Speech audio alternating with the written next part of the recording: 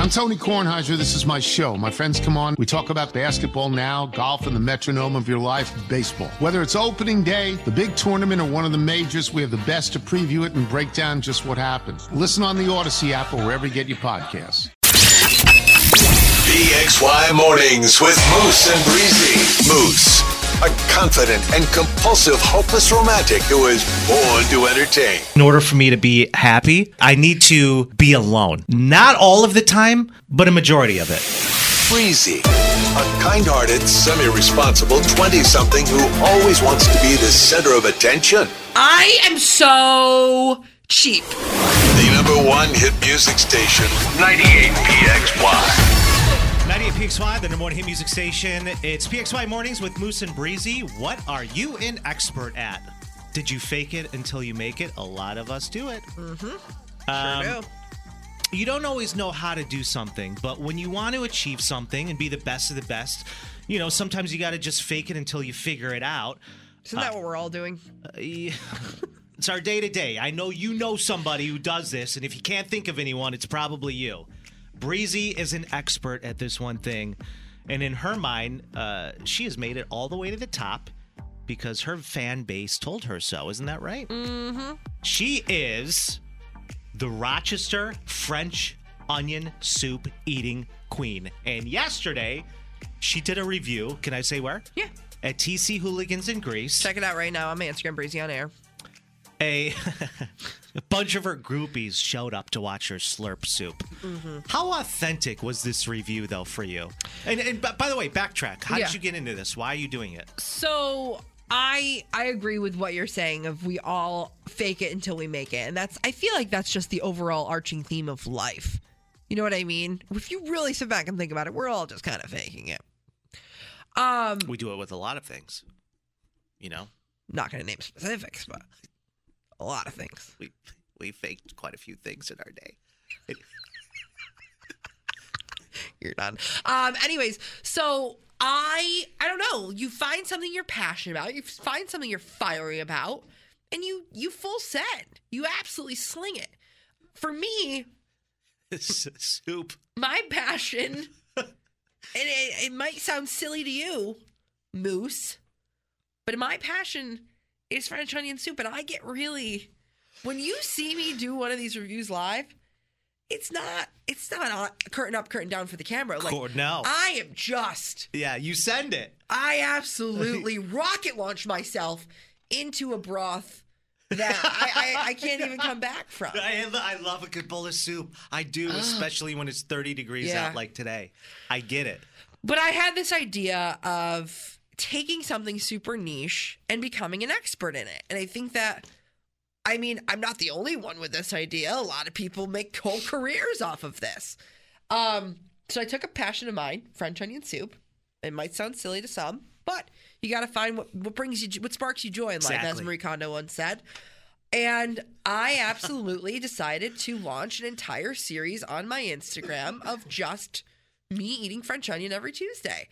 Reviewing a new place. Every single Tuesday. And giving it a, what? How many stars? 5? Nope. It's an onion rating review. Okay. Onion rating out of 5 onions. So I do point systems too. So like I don't just do 3 out of 5. I do 3.7, 2.9. That's the professional way to do it. Of course. Everybody knows the rules. So, and I will say one of my, biggest people that I looked up to was Dave Portnoy, because I feel like he faked it until he made a whole carear out of doing pizza reviews. Yeah, you know what I mean? I watch those religiously. Right. I love a good pizza review. So the thing that transpired yesterday that made me feel like I've made it is... Made it where, though? Made it in the community? Made it as a soup? No, a professional soup reviewer. Okay. An expert, if you will. Yeah. And I don't like to tell people that I'm coming in because I don't want anyone messing with the soup. I don't want them making it extra special for me because then my review's not going to be authentic. You know what I mean? Right. A food critic doesn't announce when he's going into a restaurant. No.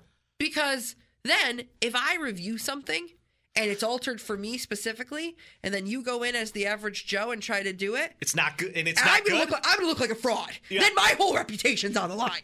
You know what I mean, brother? Like, it's just absolutely garbage. The whole thing's shot. So yesterday, this is why I'll never go to the West Side again, but yesterday. Yeah, I knew it was coming. There it is. There it is. No, yesterday I was out at TC Hooligans. I actually went based on your recommendation. It was my recommendation to go to TC Hooligans in Greece because You wanted me to go to the West Side. Well, I currently live in Greece right now. Mm-hmm.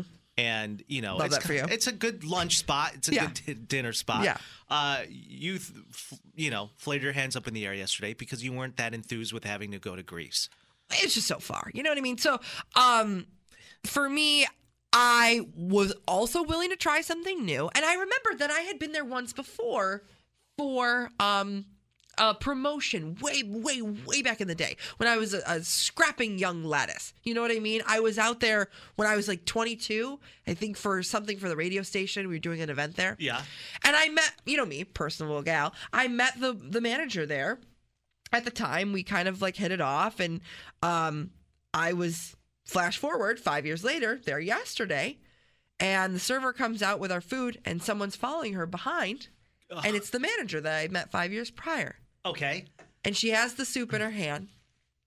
Oh, see, they knew you were coming. And she looks at me and goes, "Oh, no. Is this for you?" And I said, "Yeah. Sure is." She goes, "I'll be right back." She turns around.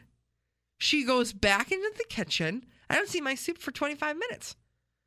I don't know what they did to it. She went to go remake it and bring it back out to you. That's a problem. They altered the soup? There's a little bit of a flag on the play there. But she came back and she goes, "I manifested you coming here. I knew you would come here. I watch your reviews all the time. I knew it was only a matter of time before you came in here." She said, "Your knucklehead co-host was in here last week. Stayed at the bar for 4 hours." I said, "He recommended me to come here." You know what I mean?